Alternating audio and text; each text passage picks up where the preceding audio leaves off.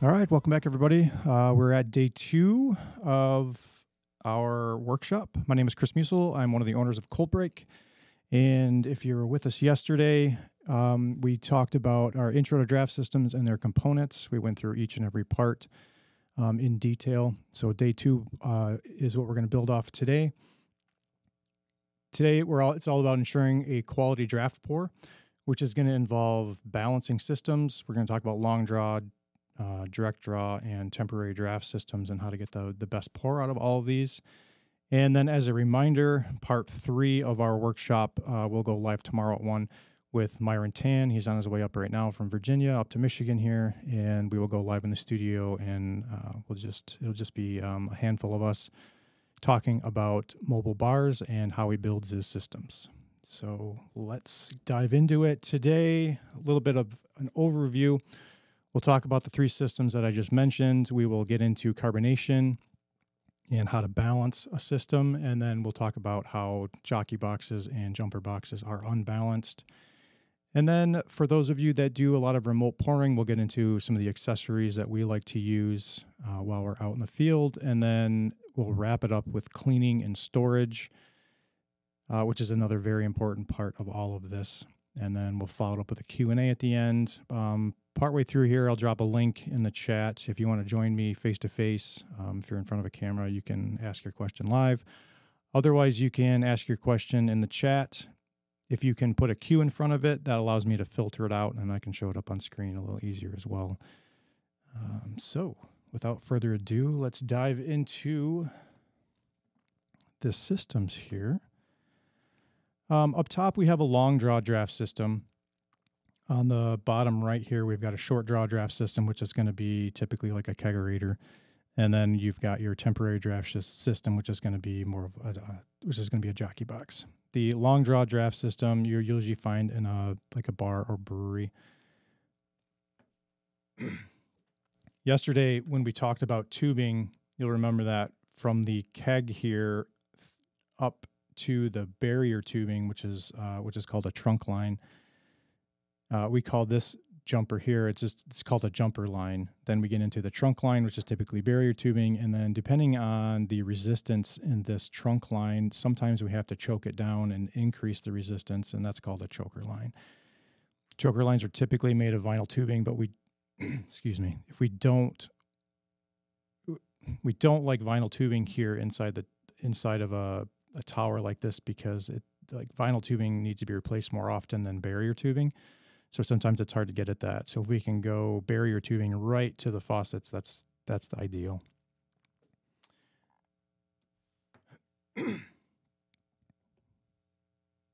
So some terminology that we need to know prior to getting into all of this is when we balance a system, there are 3 main components that we're looking at. The first one is going to be the beer temperature. Second one is resistance of the system, and then 3 is the applied pressure.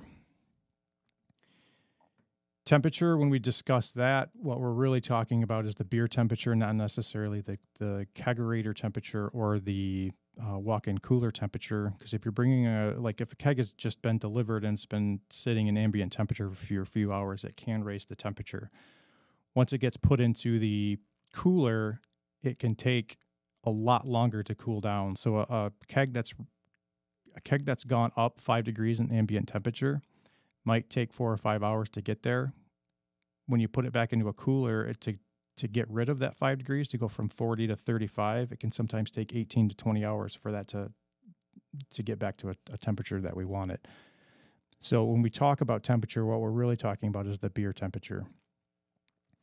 And then we use this temperature to get the correct applied pressure to get for the volumes of CO2 that's in the beer. And we'll talk about that here.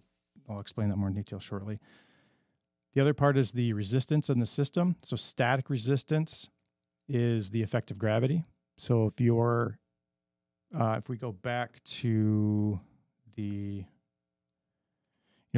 long draw system here, this walk-in cooler might be in a basement somewhere, and then it might be a floor above it. So this gravity here has an effect on our resistance, and it's usually half a pound of PSI for every foot that goes up.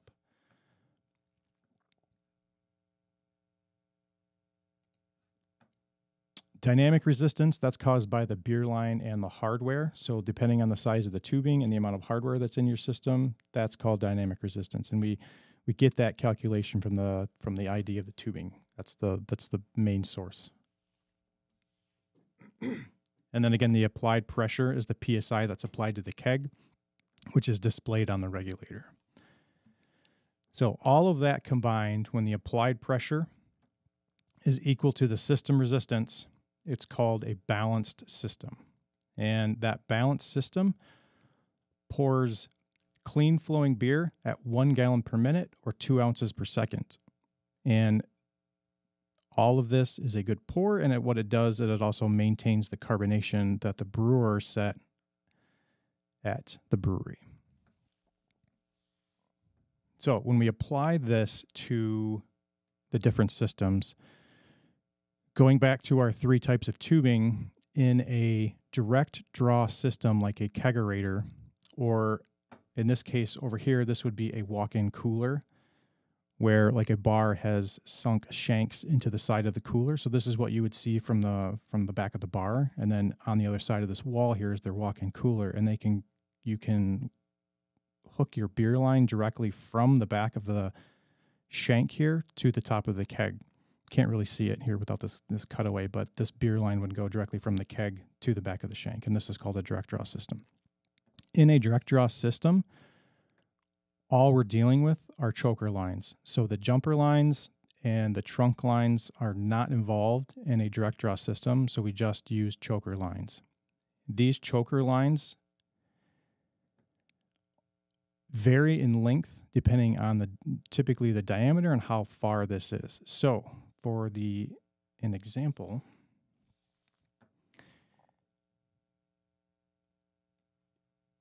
most beer, we use 2.6 volumes of CO2 as an average, but 2.5 would be considered a standard carbonation level for a beer. 2.7 would be considered a high carbonation for a beer.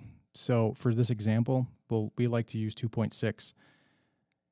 So if your beer comes at 2.6 volumes of CO2, and we know that our kegerator is set at 38 degrees, and the beer's been sitting in there for a few days, and so we know that the beer is at 38 degrees also, this tells us that our CO2 applied pressure needs to be 12.4 psi.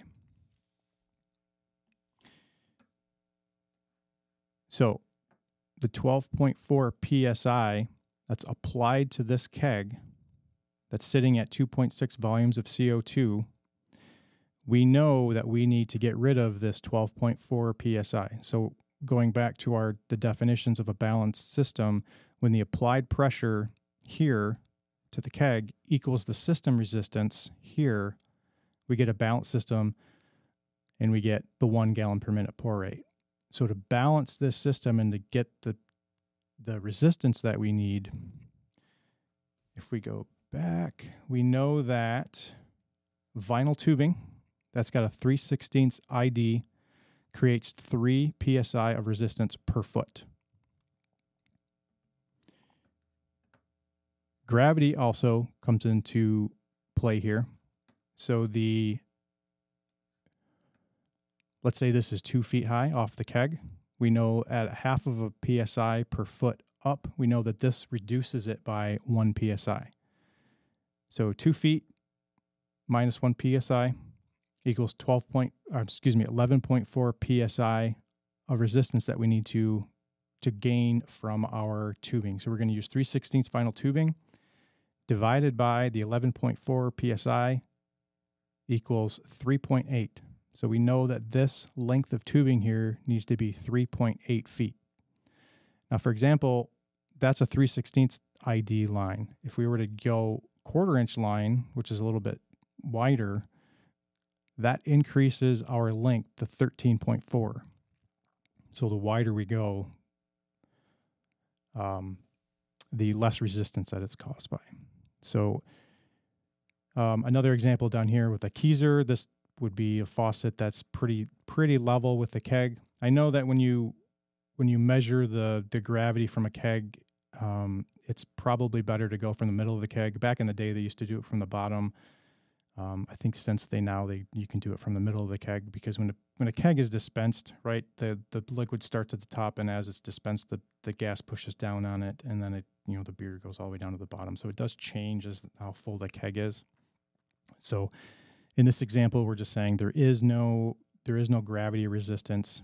It's a little bit colder, cooler. So now the beer's at 33 degrees. It's a little bit less carbonated, so we're going 2.4 volumes of CO2 at 33 degrees. That tells us that we need 7.9 psi of applied pressure to keep this at 12.4 psi. And here with the 316 tubing, we only need 2.6 feet. So that's how you would balance a kegerator or a direct draw system. And so this chart kind of comes into play for a lot of the system, for all the systems that we use here. The long draw systems are a little bit more complicated.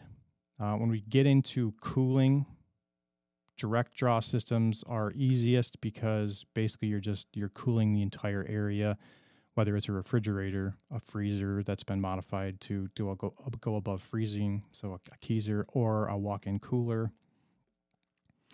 Here, obviously we can't build a walk-in cooler that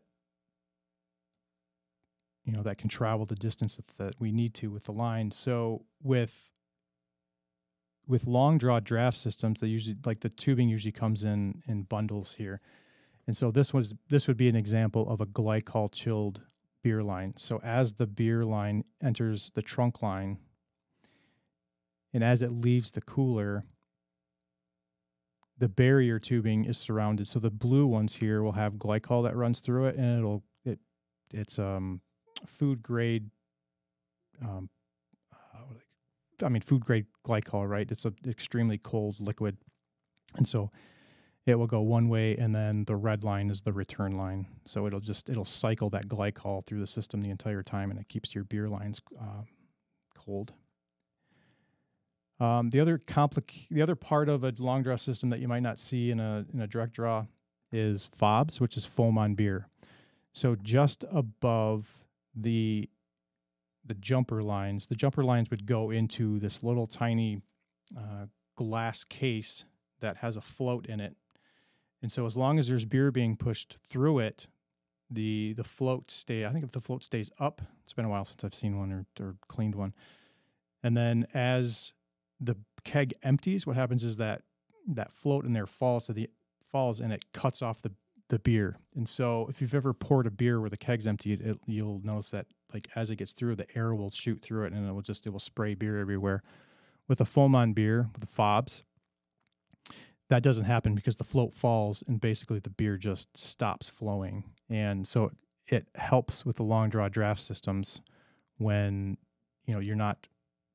it's stopping the flow, and that way you're not emptying the entire line. So if you didn't have a FOB and the keg emptied, like, you wouldn't know that it emptied until the beer traveled all the way here and all the way to your tap, and then your beer sprays out. And so now you've got a completely empty line. So with a FOB, what that does is it cuts off the beer right at the keg. And so the beer line stays completely full of beer. And then when you swap the keg out, above that FOB has a little, has like a drain valve on it, and you can purge it. And so when you go back to your tap handle and open it up, you might get just like a little bit of a blip. And so you're saving all the beer that's in here. So these are considered balanced systems as well. And there's two ways that they can balance their systems. One of them is by, if they, giving an example of, if we have 20 PSI of resistance in here, we can overcome that resistance by applying pressure to the keg. And then once the beer leaves the keg, we can put it into what's called a beer pump. And that pump will actually push the beer, and then it uses either compressed gas, or it uses the CO2 that you're using here as well to move. It doesn't ever enter the line, but it uses it to move the beer. So it's either using pumps, or what we can do is use mixed gas. And so yesterday we learned a little bit about gas mixers. And so if you're using CO2 and nitrogen, it can blend the system, and when that pushes down on the keg, we can maintain the carbonation level with a mixture of CO2 and nitrogen. So you don't need to know this, but this, just so you're aware how we maintain that carbonation level. Here again, we're at 20 psi. Let's say our walk-in here is at, and the beer is at 39 degrees. We want 2.5 volumes of CO2. And if at 39 degrees and 2.5 volumes of CO2, we're going to get this number right here, which is 11.9, which we will look at here, right? So 39 degrees, 2.5 levels of volumes of CO2 gives us an applied pressure to the keg. So we want our keg at 11.9 psi.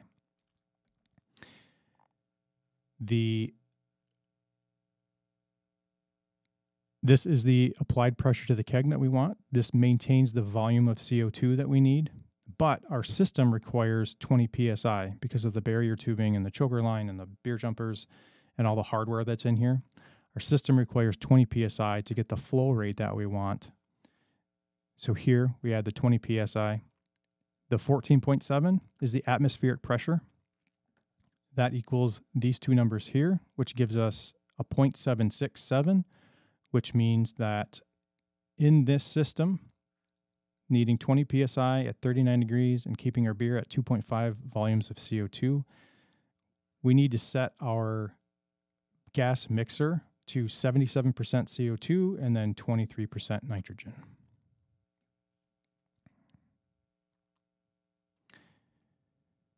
Jockey boxes, on the other hand, are considered unbalanced systems.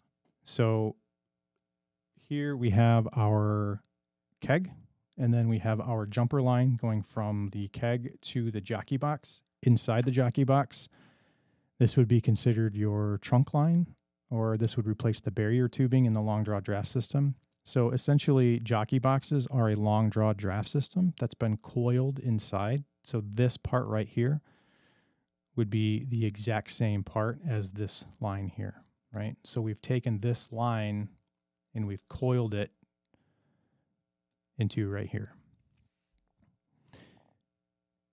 So rather than pumping glycol or, I guess, let me back up a second here. One of the things I did forget is even if you're not using, so this would be an example of using glycol here, right? And so if this is a little bit shorter, sometimes if it's like less than 25 feet, you don't really need glycol if it's that short.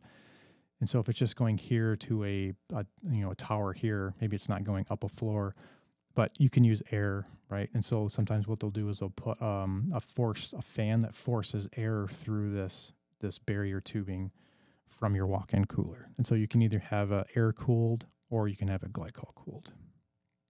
Apologies for skipping that. So going back to our jockey boxes, so here what we're doing is rather than using glycol or air, we're filling this cooler full of ice. And so as the beer goes through there, it's trying to maintain the temperature, or if it's, you've been out in the field for a couple hours, and it's raised a couple degrees, it's bringing the beer back down a couple degrees inside here. So the downside of this is because it's an unbalanced system and we're only using it for temporary situations, we don't necessarily need to balance it, right? And so all we can do is crank the PSI to the keg. So 50-foot coil jockey boxes will typically run at 25 to 30 PSI. So if we go back to that chart, we know that that's way too much pressure to be putting on a keg. And what's going to happen is the beer inside of that keg is eventually going to absorb that and it will start to overcarbonate. So, but it's a temporary system. So as long as we're only doing it, for a few hours or for the afternoon, doesn't really matter. So it will change the carbonation eventually. The bars and breweries that are pouring at beer festivals, once they've tapped a keg of beer with a jockey box, they'll, let's say they only poured half of it, they're never going to bring it back to the brewery and tap it in and put it through their system, because they know that the volume of CO2 in that beer has changed a little bit, and so they're never going to retap it. So these are perfect for temporary setups. And when you're purchasing jockey boxes, one I talked a little bit about it yesterday, but one of the biggest components of making sure that you're getting a good pour and you're honoring the person that made that beer and presenting it in a way that they would in their brewery is by not going cheap on parts, right? So parts are either made from stainless steel or they're going to be made from chrome-plated brass. And chrome-plated brass parts will wear out. Well, they are cheaper. They will change the flavor of whatever you're pouring. And so whenever you're buying something, really dig deep into like what these shanks are made out of, what your faucets are made out of. Because a lot of times the cheaper jockey boxes on the market will just say, well, yeah, it's a jockey box with stainless steel coils. Well, if they're just mentioning the stainless steel coils, typically that means the coils inside are stainless, but then they're attaching tubing in here, which changes the ID of the beer and causes turbulation, and it causes foaming issues. And then what they're doing is they're putting cheap shanks in here because that's cheap, right? And so they can lower the price. And it affects the flavor of your beer. So when you're buying stuff, don't go cheap on parts. Again, going back to the design part too, this would be a direct coil to shank assembly. So once the beer enters this system here, this is a 5/16 coil. Once it enters this, it doesn't change. The ID of the beer in here doesn't change all the way until it hits the faucet, which is going to go a little bit skinnier. So it's going to choke it down at the faucet here. But this is another reason why like design is super important in a temporary draft system.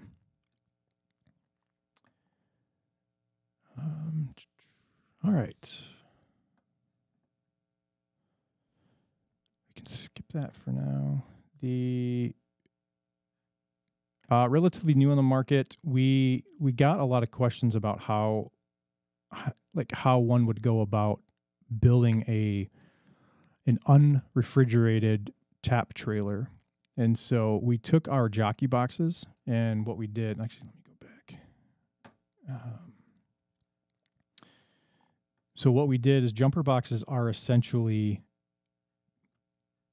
jockey boxes, but instead of the front of the jockey boxes actually having a beer faucet on it, we put two rear shanks or coupling shanks in it so that it enters and exits with a coupling shank. And so that allows you to attach your beer faucets, or you can attach a beer tower, or you can sink your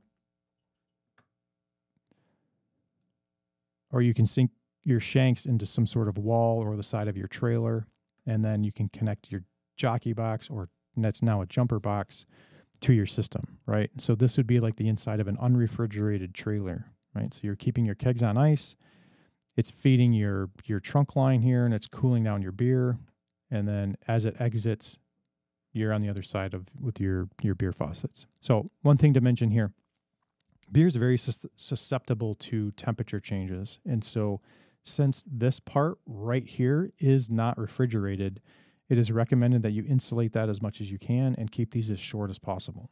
The longer this is, the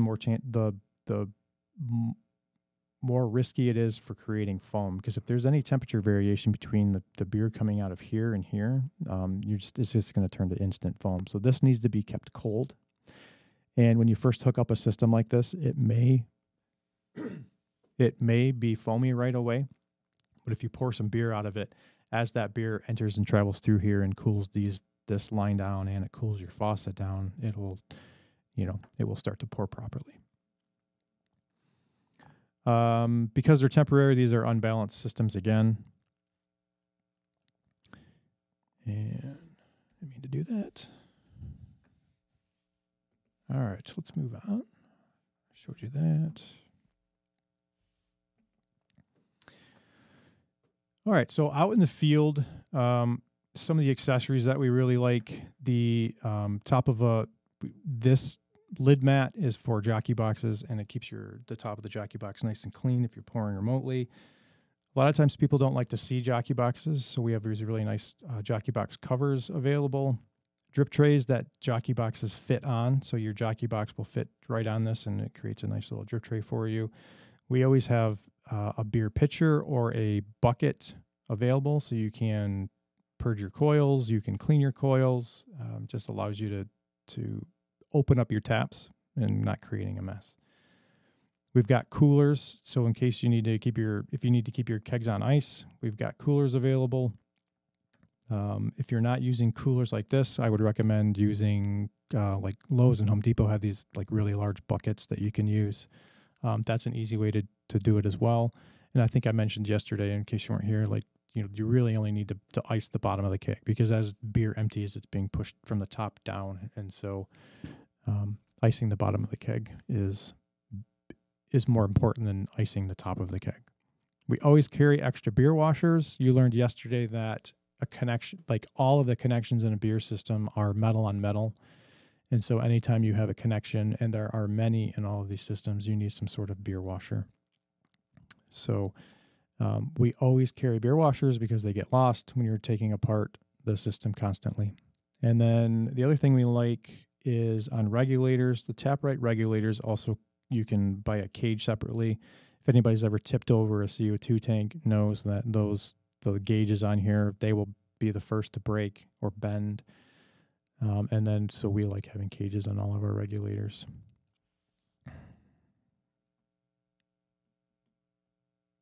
That was the wrong button. Apologies. Any questions along the way?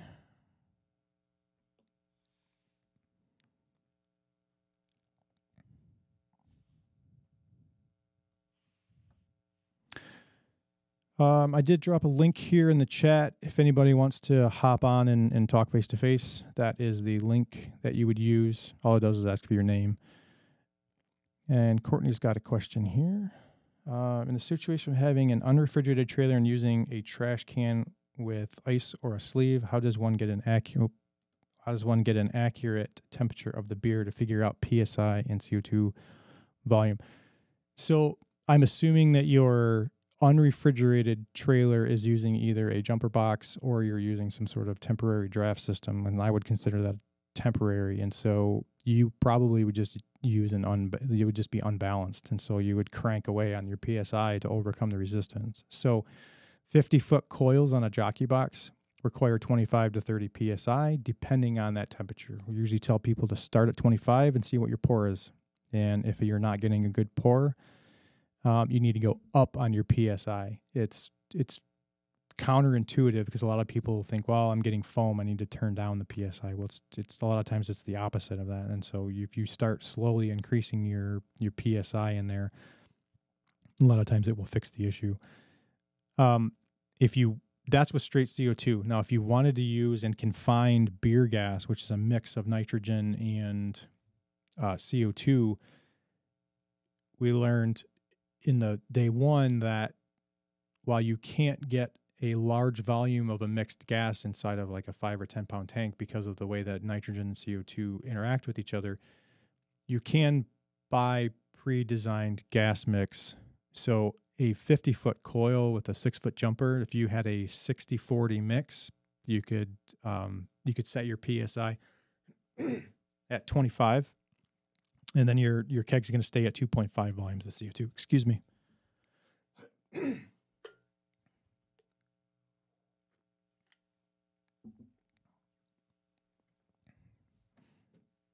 Hope that ain't. Sorry. Hope that answered your question, Courtney.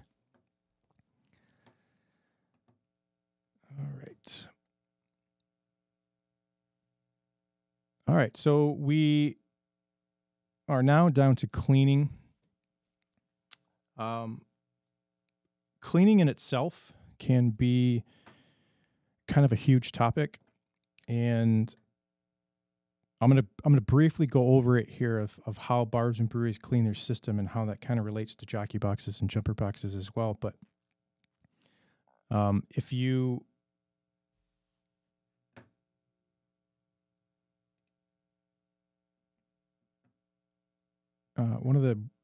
if you go to our website, we do have some good videos that we made years ago on how to clean jockey boxes, right?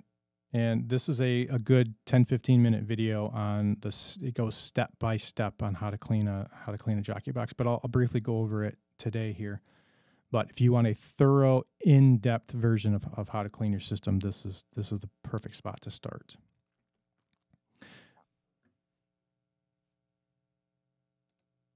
All right, so when you're looking at this would be an example of the long draw system again, right? And so here, what we've done is we pulled off all of the faucets in the beer tower, and we're using the beer faucet number 1 here to go in, right? And so what this is doing is it's pulling either water or caustic, depending on the step here.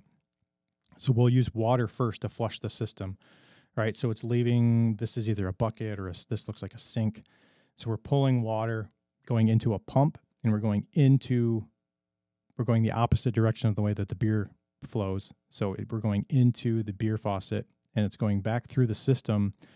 And then what they've done here is they've uncoupled the kegs, right? So this is 1 through 6. They've uncoupled kegs 1 and 2 here, and they've connected them together. So one that's going through line 1, it's connecting to line 2. So then line 2 is going back through the system, back through your trunk line, and it's coming out of number 2 here. So then they've connected lines 2 to 3. So it's coming out of 2, then it's going back into 3, and it's going back through your trunk line here, and the same thing. Now we've connected lines 3 and 4, and so it's just going back and forth until it gets all the way to the very end of 6, and then it comes out of 6, and here we've got our waste. And so when you're cleaning a long draw draft system, typically the steps are: you first flush it with water, so you get all the beer out of the system. Then you use a caustic. So you use a water and base mixture, which you can use. This is BLC Penetrate, which is beer line cleaner, which turns it into a base. So caustic is really good at dissolving organic material. And so then they recirculate. They either just flush it. There's 2 ways that they can do it. They can either recirculate it or push the caustic through the system and let it sit static.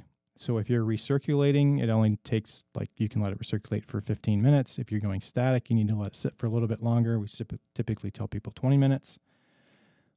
Then what they'll do is they'll flush all of the caustic out of the system with water. And then they'll do a final rinse with acid.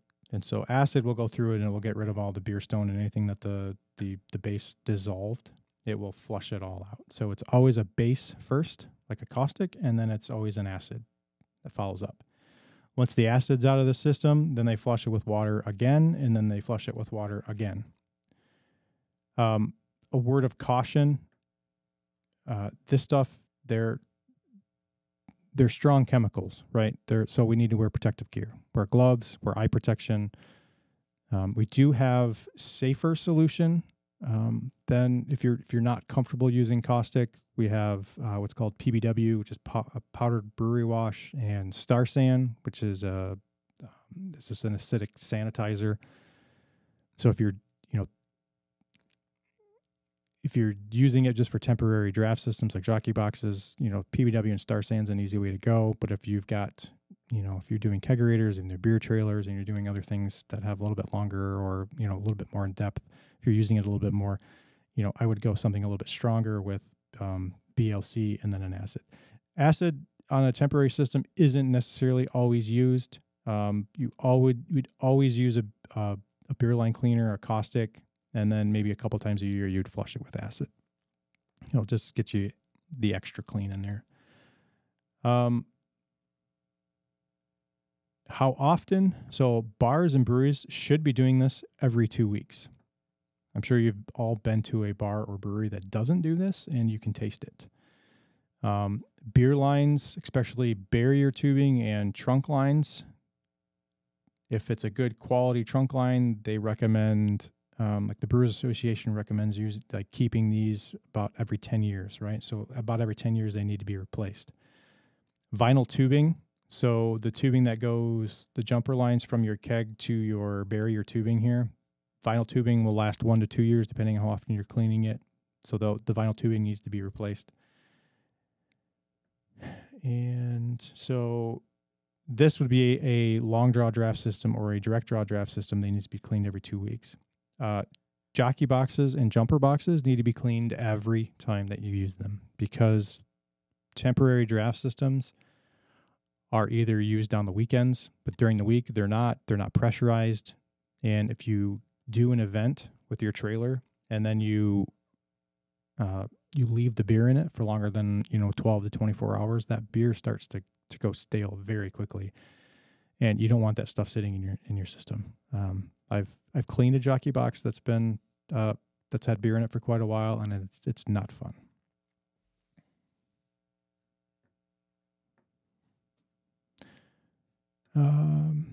John has a question.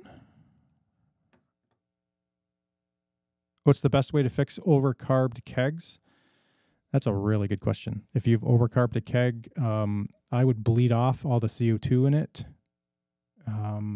You can try shaking it, rolling it around, and then bleeding the CO2 off again. What you want to do is get that beer out of suspension. You can try warming it up. The warmer a keg of beer is, the less likelihood that it will want to retain that CO2. So that's another way.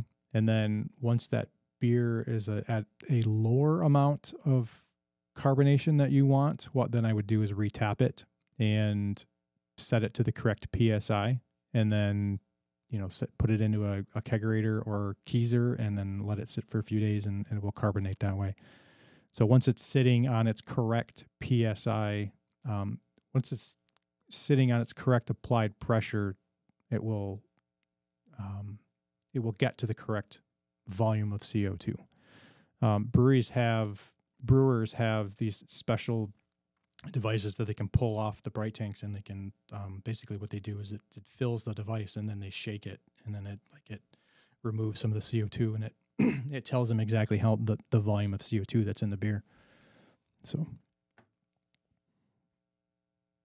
you're welcome, John. All right. That's about all I have today.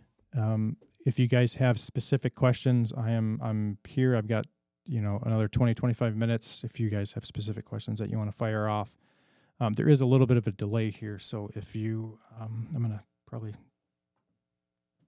sit quietly as the questions come in. I know you guys have to have something. I'm sure I butchered something or, created more questions for you guys as you're watching. So, please feel free. You can use the link that I dropped if you want to do a face-to-face talk. We can talk through anything draft related, or fire for questions in the chat.